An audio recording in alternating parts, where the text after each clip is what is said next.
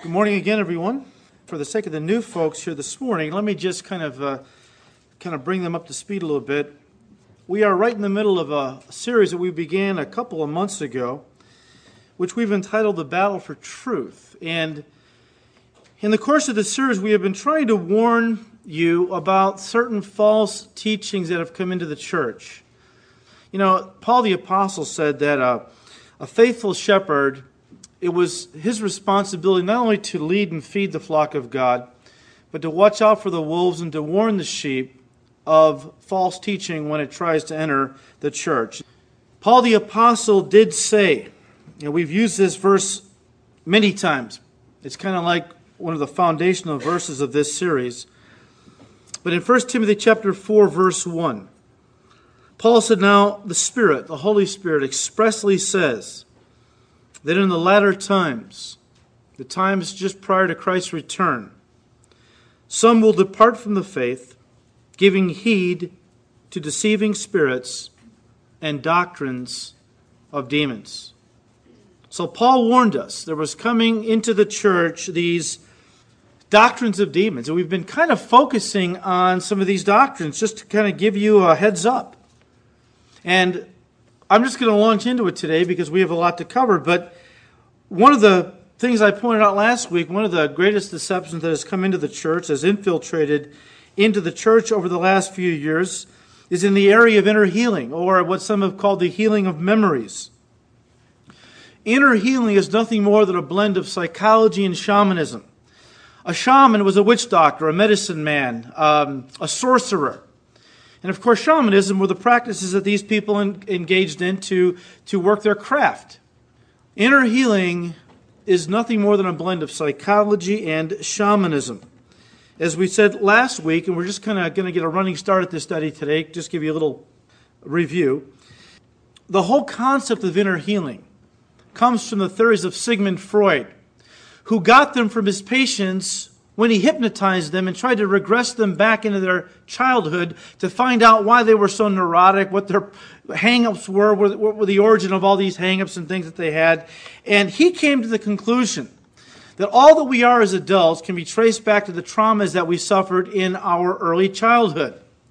This led him to develop a couple of myths: psychic determinism and the unconscious mind, which form the basis of all inner healing. But it's just important right now that you understand that last time we got together, we said that we were going to focus this morning on one aspect or one technique used in inner healing, and that is visualization. We've touched on visualization earlier in this series, but I want to come back to it because almost all inner healing practice in the church today incorporates within it visualization as a necessary tool for receiving healing from the hurts of the past. But as we've already said, visualization and guided imagery have been practiced by those in the occult for thousands of years. And the whole basis for visualization really comes out of the ancient Hindu belief that the material universe, what we perceive as reality, is nothing more than an illusion created by our minds called a Maya. And since what we perceive as reality is nothing more than an illusion, if you don't like your particular reality, in other words, if you're sick and you want to be healthy, or you're poor, you want to be wealthy, or if you like someone and they won't give you the time of day, well, you can visualize in your mind a different reality. Visualize yourself healthy and vibrant, or visualize yourself standing outside your mansion with your Rolls Royce in the driveway, or visualize yourself walking hand in hand with this person along the beach, and you see, your reality is just an illusion, so you can change that reality by simply using the power of your mind. Now, again, I want to stop and just say this. I am not saying that any use of the imagination is occultic and therefore forbidden by God. God gave us our imagination. And it's a helpful tool, obviously, and especially if you're in a creative field, like you're an artist or an architect or screenwriter or engineer. It's very helpful to be able to visualize in your mind what you want something to be before you actually create it. And so we're not putting down the normal use of the imagination. What we're putting down and coming against is the occult practice of forming in your mind a mental image and then concentrating on that image over and over again, thinking that is going to bring that into reality. That is occultic. In the occult, there are 3 techniques in the practice of mental alchemy. What is mental alchemy? Again, it is the manipulating and or changing reality using the power of your mind. That's what mental alchemy is. It's using the power of your mind to manipulate or to change your reality. And in the practice of mental alchemy, there are 3 main techniques that are used. And believe it or not, all 3 have made inroads into the church today. And they are as follows. First of all, positive thinking. And again, I'm not just talking about being upbeat. I'm talking about thinking positive thoughts because you believe those positive thoughts will affect your reality. That has come into the church through the teachings of men like Norman Vincent Peale and Robert Schuller. Positive thinking. The second technique used in mental alchemy is the speaking of words. Occultists have long believed that there is power in the spoken word. That is the basis for hexes, mantras, spells, and so on. This has come into the church through the teachings of Kenneth Hagin, Kenneth Copeland, Benny Hinn, and all the others in the positive confession movement. The third is visualization. And shamans have always taught that of the 3, visualization is by far the most powerful methodology for establishing contact with the spirit realm and the quickest way to pick up a spirit guide. In fact, visualization is the foremost technique recommended by the spirits themselves that speak through today's most popular mediums. One spirit entity who calls himself Emmanuel said, and I'm quoting, "The use of visualization is a most powerful tool for you to use," end quote.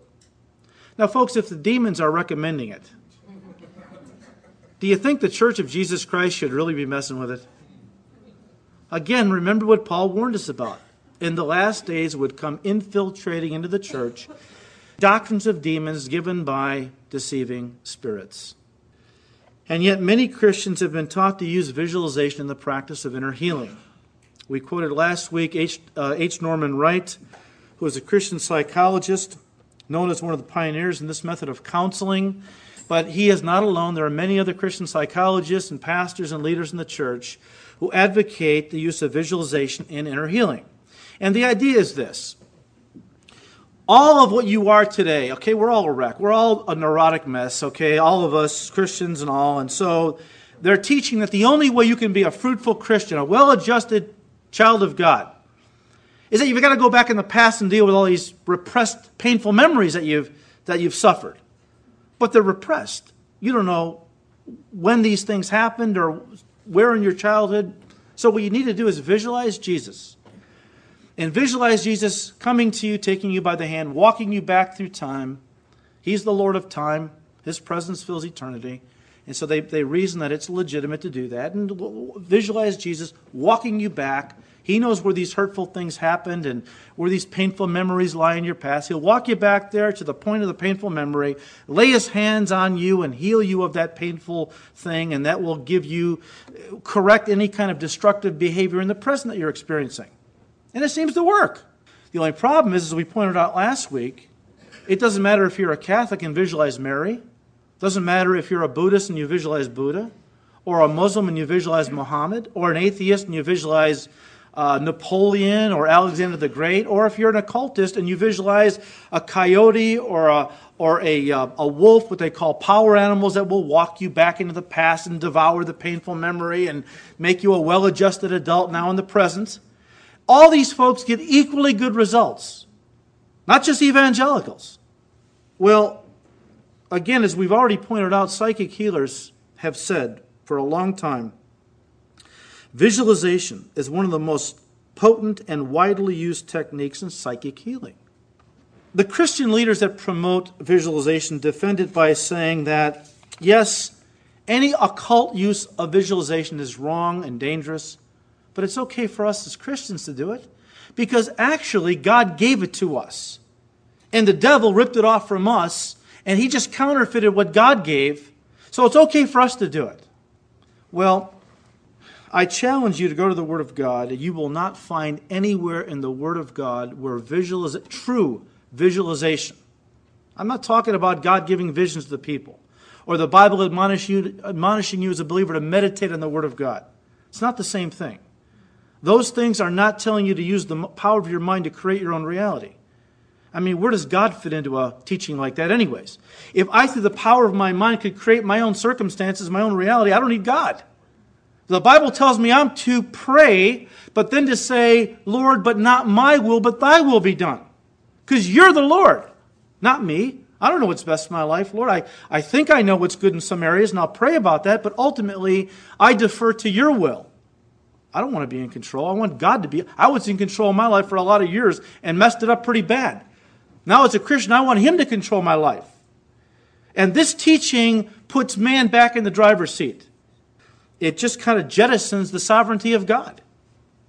But there is no true visualization taught or practiced anywhere in the pages of Scripture for Satan to counterfeit. It's just not there. But what is absent in the Word of God has always been present in occult literature, always, for thousands of years. And yet today Christians are being taught to visualize Jesus for healing or meditation purposes, or as a prayer technique, or for guidance in financial matters, or for help with difficult decisions. Visualizing Jesus or Mary for the purpose of prayer and spiritual renewal was the mysticism practiced by medieval Roman Catholics who were known as the Desert Fathers. Men like Saint Ignatius, who founded the Jesuits. He taught his followers to visualize Jesus or Mary as a prayer technique and a way to draw close to God. Richard Foster, in his book, The Celebration of Discipline, which was written 30 years ago, helped to revive this teaching by passing it along to a new generation under the label of contemplative prayer, which those in the emerging church movement, along with others, have now embraced. So now a new generation is being introduced into spiritual practices that were not ever taught in the Bible, but go back to ancient medieval mystics and so on, which borrowed them from the occult. And now they're being revived in these last days. And books are being written, and many have been written, for youth pastors, teaching them how to use breathing exercises to help their youth groups achieve a certain level of consciousness and What they're doing is it's teaching through these breathing techniques, teaching these kids how to reach an altered state of consciousness, which opens them up to the spirit realm. Of course, the youth pastors think it's opening them up to God. But they don't realize through the use of occult technique, you're opening these kids up to the spirit realm, all of it. In a Witchcraft Network newspaper, a practicing witch explains that the breathing exercises being adopted by Christians are, and I'm quoting her, the most important part of relaxing, and that this is the way children especially are being led into chakra work, meditation, trance work, and all other craft, i.e. witchcraft work. Well, after these young people, these youth group participants are taught to bring themselves into a kind of an altered state of consciousness, then they are told to image or visualize Jesus or God, and to focus on this image, and I'm quoting these authors, it will speak to you. Leading these kids right into occultism, teaching them how to reach an altered state of consciousness, then to visualize Jesus or God, focus on the image, and it will come alive and speak to you.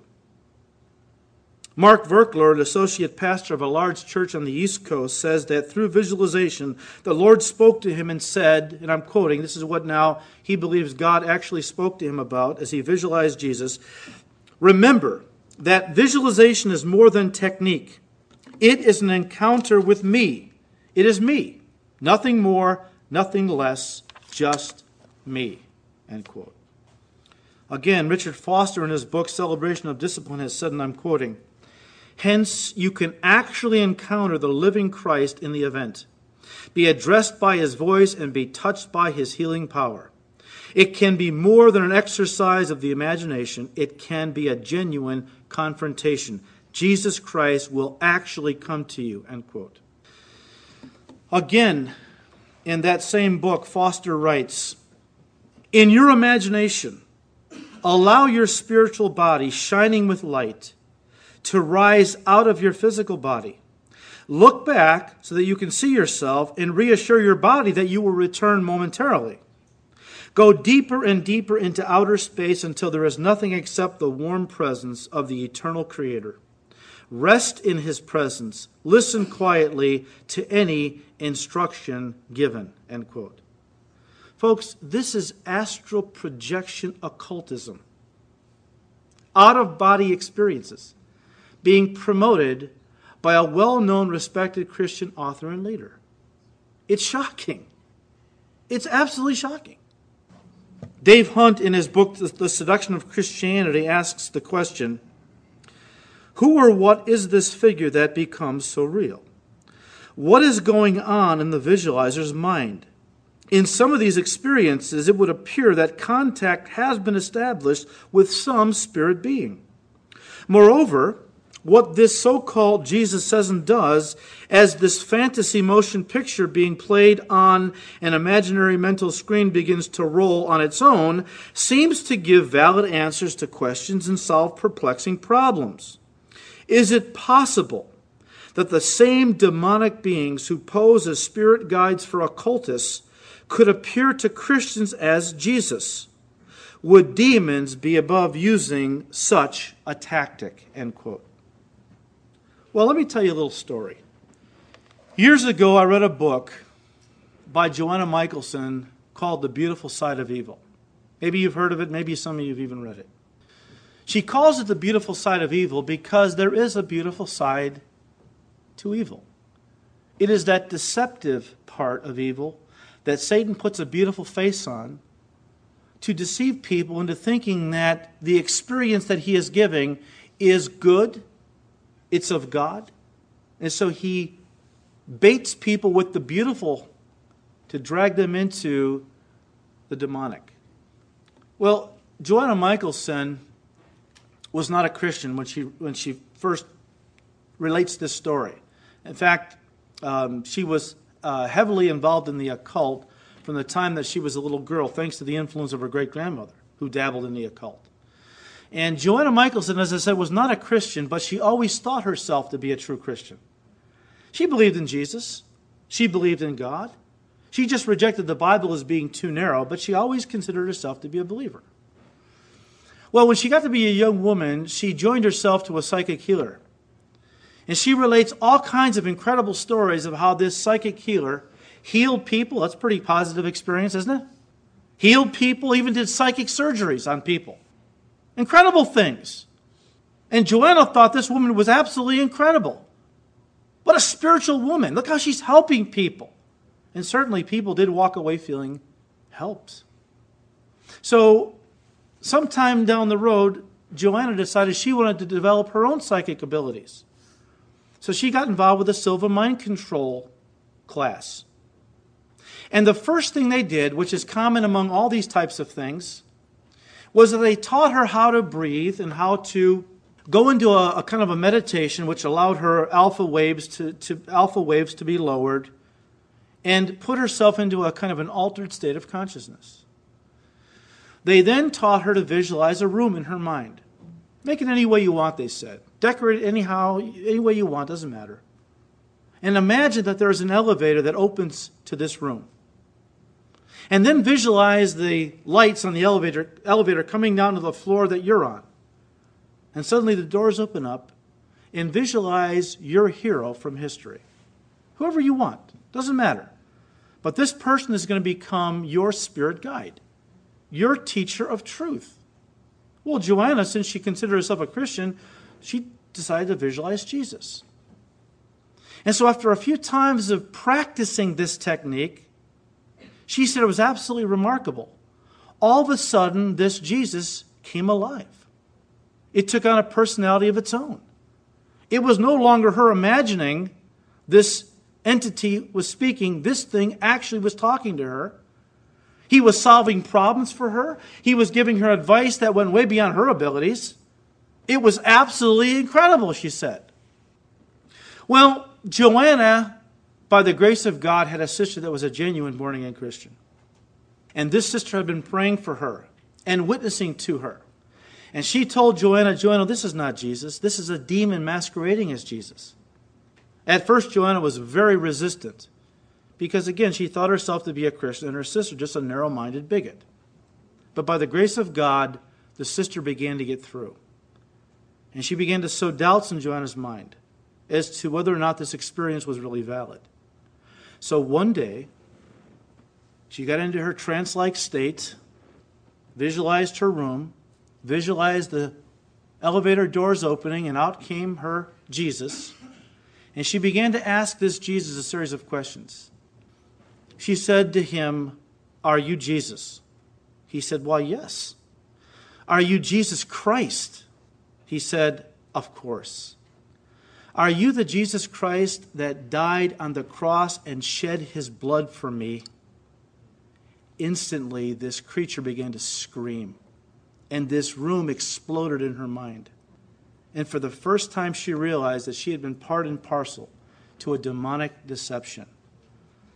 She went on to give her heart to the Lord and wrote this book, The Beautiful Side of Evil, warning Christians not to get involved in unbiblical occultic practices, no matter how well-intentioned they might be, because if you do, she said, you are opening yourselves up to demonic deception. The demons don't care. The demons don't play by rules. In a publication devoted to sharing guidance and wisdom from the loving beings of the spirit plane, a deceiving spirit that calls itself solely declares, "However you perceive of us in the spirit dimension, that is how we shall appear to you." In the same Witchcraft Network newspaper that I mentioned earlier, the practicing witch that wrote the article explains how easily it is for those, and I'm quoting her, who do not follow our way, how easily it is for them to be led into witchcraft. Even Christians, she says, do not see the rite, R-I-T-E, as a threat to their religious beliefs because the visualization allows them to put their own names and labels on the deities, end quote. Folks, there are a lot of Christians who are harboring under a great delusion, and that is this. If occultists visualize people, they can be deceived. But if Christians visualize Jesus, it's hands off. The demons can't do anything to us. That is absolutely untrue. Because God has told us very specifically in His Word that we as His people are to have nothing to do with the occult.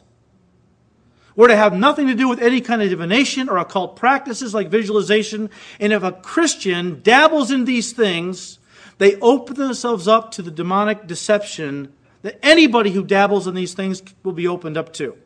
The demons don't play fair. They don't care if you visualize Jesus or Mary or Joseph or you can visualize anyone you want. They'll play the game. They'll come to you any way you want to deceive. That's why this is such a dangerous thing. So a lot of Christians, they don't mean any harm. They really have a sincere motive. But you know what? There is a way that seems right unto a man. But in the end, there is the way of death. Just because you're sincere is not enough. You've got to go to the Word of God and find out what God has said concerning all spiritual practices, and then you follow what He has said. Test all things. Hold fast to that which is good and of God.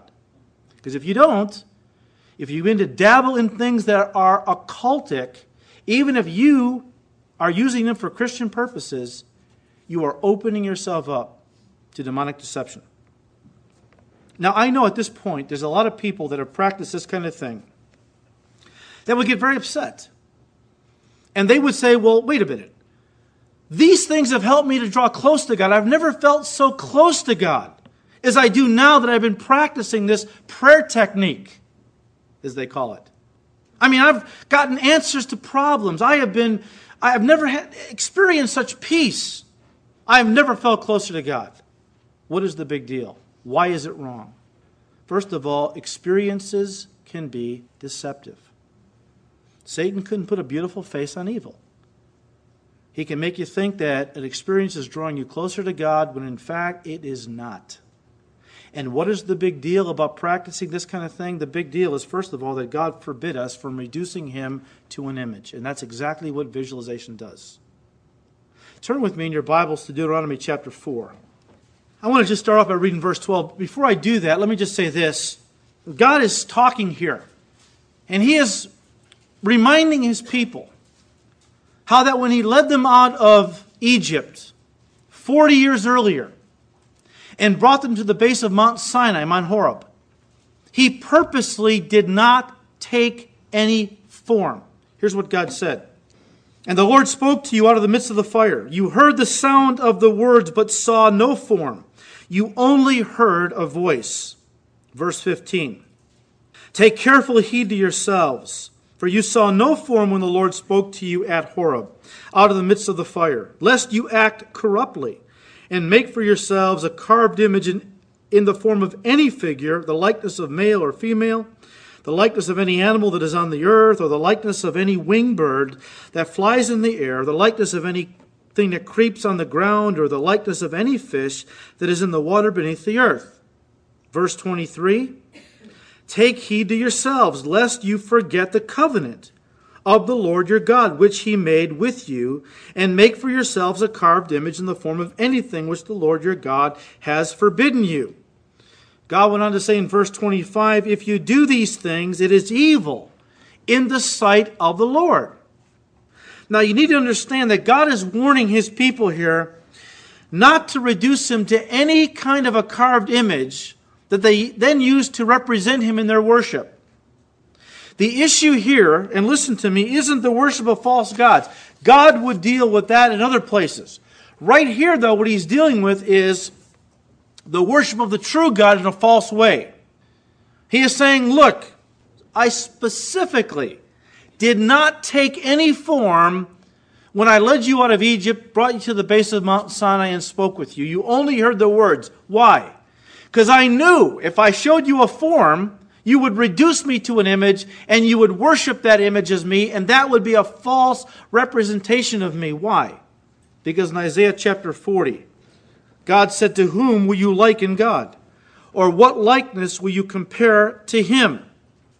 David said in Psalm 139, where can I go from your what? Spirit. Jesus said God is spirit. And those that worship him must worship him in spirit and in truth. David said, where can I go from your spirit? Or where can I flee from your presence? If I ascend into heaven, you are there. If I make my bed in hell, behold, you are there. If I take the wings of the morning and dwell in the uttermost parts of the sea, even there your hand shall lead me, and your right hand shall hold me. God is spirit, and his spirit fills the universe. So what are you going to reduce him? What kind of an image are you going to make to represent him? Because no matter what image you make, it can't properly represent an infinite God, and therefore it's a false representation. If you use it in worship, then you're worshiping God in a false way. Besides, God did not want his people to get into the habit of thinking of him in terms of the statue on their dresser, or the crucifix on their wall, or the medal that hung around their neck. That's not God. And when we begin to reduce God to images like that, then we come to think of those things as God in a sense. They represent God to us. But they are a false representation. And God forbid it. Because they could never, ever represent the infinite God who is spirit. Now you might be thinking, wait a minute. All right, God forbid his people from making carved images of him. But he didn't say anything about mental images. That's what visualization is, mental images of God. Listen, every carved image starts as a mental image in the imagination, in the mind of the idol maker. Every image. Every carved image starts as a mental image in the imagination of the idol maker. And to say it's okay for us to make an image of God in our minds through visualization, that's okay, but it's not okay to take it to the next step and carve it out of wood or stone. That's idolatry. That's ridiculous. It's nothing more than mental idolatry, pure and simple. You're reducing God to an image, something that he has forbidden. It doesn't matter if you take it to the next step and actually make something out of wood or stone or precious metal to represent the image in your mind. It doesn't matter. If it starts in the mind as a mental image, it's idolatry. As one evangelical author rightly said, and I quote, God cannot be reduced either to a physical image or a theological abstract. He is a personal spirit, and he must be worshipped in the fullness of the infinity of his eternal being. Worship, no matter how beautiful or consistent or well-intentioned it is unacceptable if it is directed to a false god, end quote. Look, the idea that I can summons Jesus anytime I want, he's at my beck and call. I can just summons him from the right hand of the Father like he's a servant boy to come and to talk with me and give me advice and so on and so forth. It's ridiculous at best and sacrilegious at worst. Besides that, remember the night before Jesus was going to go to the cross in the upper room? Remember what he said to his disciples? He said, look, I've got to go away soon. And where I'm going, you cannot come, not yet. And I know that your hearts are filled with sorrow because I'm saying these things to you. But hang in there. I'm not going to leave you alone like orphans. I'm going to send you another helper, the Holy Spirit, who will abide with you forever. And take heart, because I'm going to prepare a place for you. And if I go to prepare a place for you, I will come again to receive you to myself, that where I am, there you may be also. Now, a visualization was a legitimate spiritual practice that God wanted us involved in. Why at this point didn't Jesus say, look, I know your hearts are filled with sorrow. I'm leaving. You can't come with me, but it's okay. Because I'm going to teach you a way whereby I can come to you anytime you want. It's called visualization. Let me show you how it works. He didn't say that. He didn't even intimate there was anything like that he wanted his people involved in. Even after his resurrection, before he ascended back to the Father, he appeared to various people at different times. Paul tells us it was first to Peter. Then he goes on to say in 1 Corinthians 15, after that he was seen by over 500 brethren at once, of whom the greater part remain to the present, but some have fallen asleep. After that he was seen by James, and then by all the apostles. And then, last of all, he was seen by me also, as one born out of due time. It's obvious from what Paul is saying here that the Lord picked when and to whom he would appear. It wasn't that the disciples could simply conjure him up anytime they wanted to talk with him or to meet with him. The Bible assures us that one day, and not before, we are going to be like him. Why? Because we're going to see him as he is. And until then, any attempt on our part to see him until he reveals himself to us is unbiblical and forbidden. Remember when Jesus appeared to his disciples that evening of his resurrection. They were in the upper room. Thomas was not there. And so the Lord appeared to the disciples, and they were all excited. They thought it was a ghost, first of all, but he said, look, touch me. See, I'm flesh and bone. The Spirit doesn't have flesh and bone as you see I have. Well, then the Lord left. Thomas, who was out, came sometime later in the evening, and the disciples were all excited and said, Thomas, you missed it. The Lord was here. What did Thomas say? I will not believe unless I see it for myself, and I put my hand into the spear wound in his side and my fingers into the nail prints in his hand. A week later, they were all in the upper room again. This time, Thomas is with them. And the Lord appeared again. And the Lord said, Thomas, come here, son. Go ahead. Put your hand in my side and your fingers in my nail prints. And don't be unbelieving, but be believing. And Thomas immediately responded, my Lord and my God. And Jesus said in John 20, verse 29, Thomas, because you have seen me, you have believed. Blessed are those who have not seen and yet have believed. Well, Peter picked up on that. And in 1 Peter chapter 1, verse 8, Peter said, whom having not seen, you love, speaking of Jesus. Though now you do not see him, yet believing you rejoice with joy inexpressible and full of glory. Now, if visualization was something that Jesus actually taught his men to do, why did Peter say that?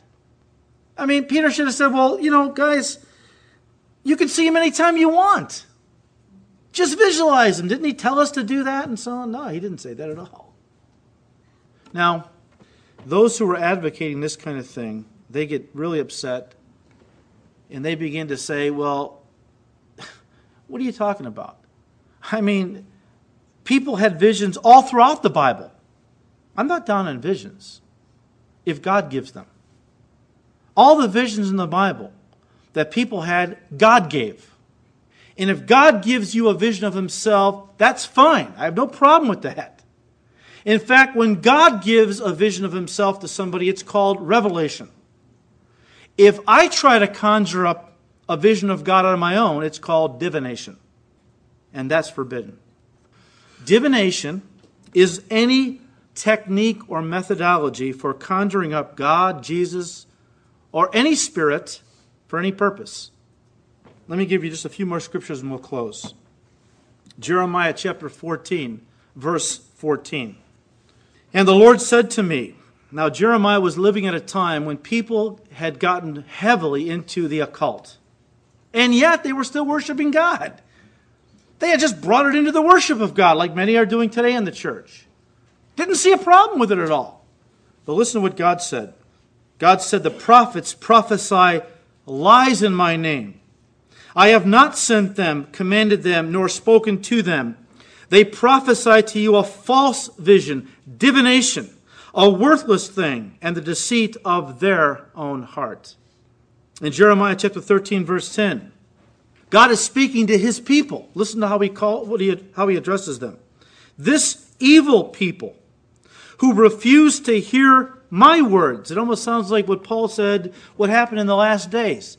That people in the church would not want to hear sound doctrine anymore, but would want their ears tickled. And so there would gather to themselves teachers who would tell them what they want to hear, would tickle their ears. Same thing. This evil people who refuse to hear my words, who follow the dictates of their own hearts and walk after other gods, to serve them and worship them shall not be profitable. And again, I could just hear the people back then in Jeremiah's day. All right, I've got this image of Jehovah. I've made this little statue, but it really helps me to worship him. I mean, it really helps me to focus on it and visualize. And I just imagine it's him, and it really helps me in my worship. God says it's a false god. Those who practice these things will not be spiritually profitable at all. Jeremiah 23, verse 16. Thus says the Lord of hosts, do not listen to the words of the prophets who prophesy to you. They make you worthless. They speak a vision of their own heart and not from the mouth of the Lord. It's divination, not revelation, God is saying. I'll give you one more. The Lord Jesus Christ, in Matthew chapter 7, verses 21 to 23, Jesus said, not everyone who says to me, Lord, Lord, shall enter the kingdom of heaven, but he who does the will of my Father in heaven. Many will say to me on that day, what day? The day of judgment, the day when they stand before him and give an account. Many will say to me on that day, Lord, Lord, have we not prophesied in your name, cast out demons in your name, and done many wonders in your name? And then I will declare to them, I never knew you. Depart from me, you who practice lawlessness. These are the false prophets that Paul warned us about, and Peter, and Jude, and James, and Jesus. They're going to stand before God someday and give an account. Let me ask you this as we close. Could these individuals be on the earth alive today? Is it possible that they are on Christian television and Christian radio and in the pulpits of some of our churches? Didn't the Lord warn us that the time just prior to his return would be characterized by unprecedented spiritual deception? A deception so rampant and perverse and pervasive, it would even come into the church. That's why Jesus said, beware, that's why I'm warning you beforehand. If it would be possible, it would deceive even the very elect. That's why I'm warning you. Didn't Paul warn us that in the last days Does anyone here think that we're not in the last days? Didn't Paul warn us that in the last days some would depart from the faith? He didn't talk about leaving the church. He said some would depart from the faith while they were in the church, giving heed to deceiving spirits and doctrines of demons.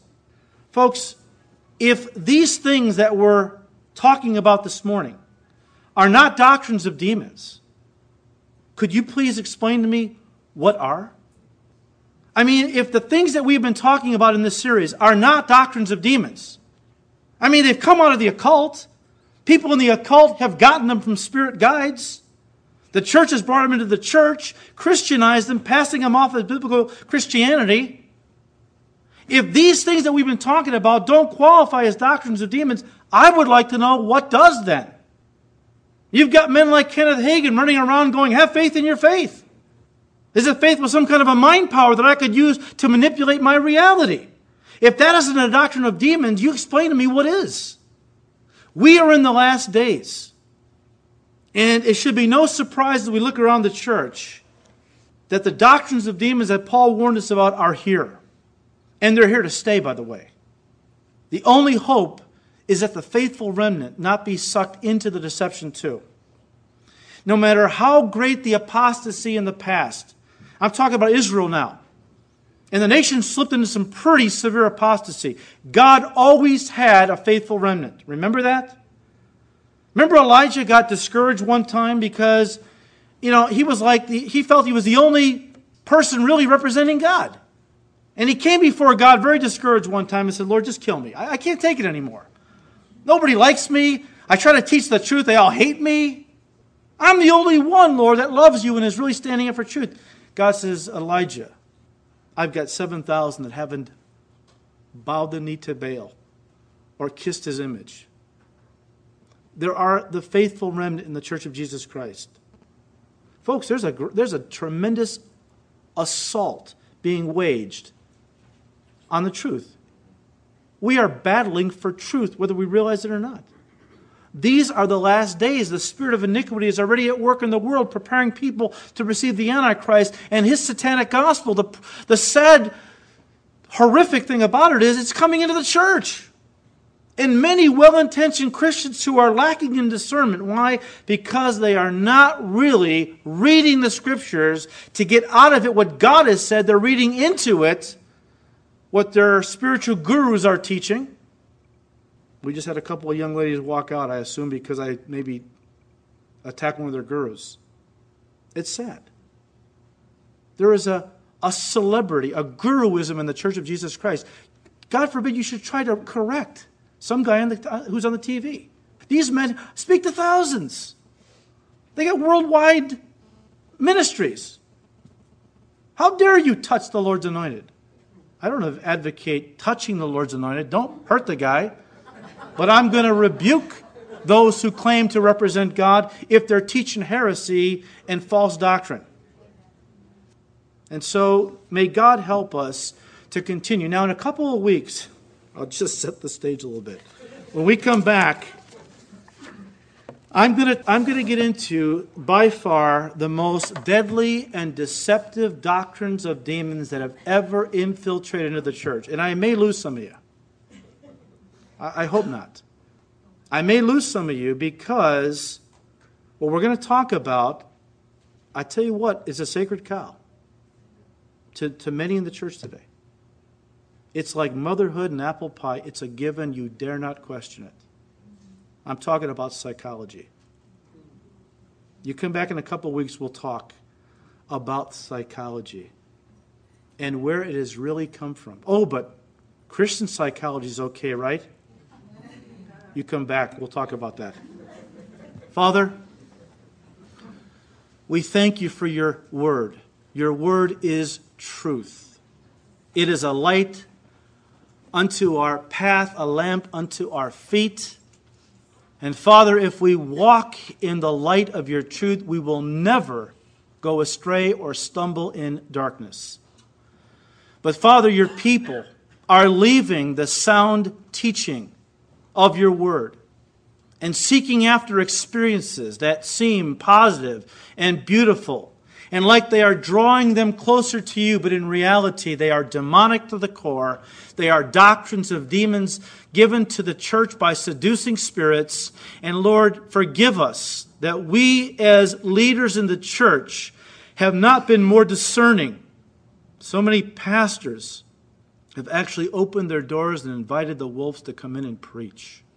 Forgive us, Lord. I just pray, Lord, that this little church would always walk in your truth. That, Lord, we would be Bereans. In everything we hear any teacher teach, we would go back to the Word of God and check it out to make sure it's biblical. And we just thank you, Lord, for your Word. We don't have to go anywhere else. The Word of God is sufficient.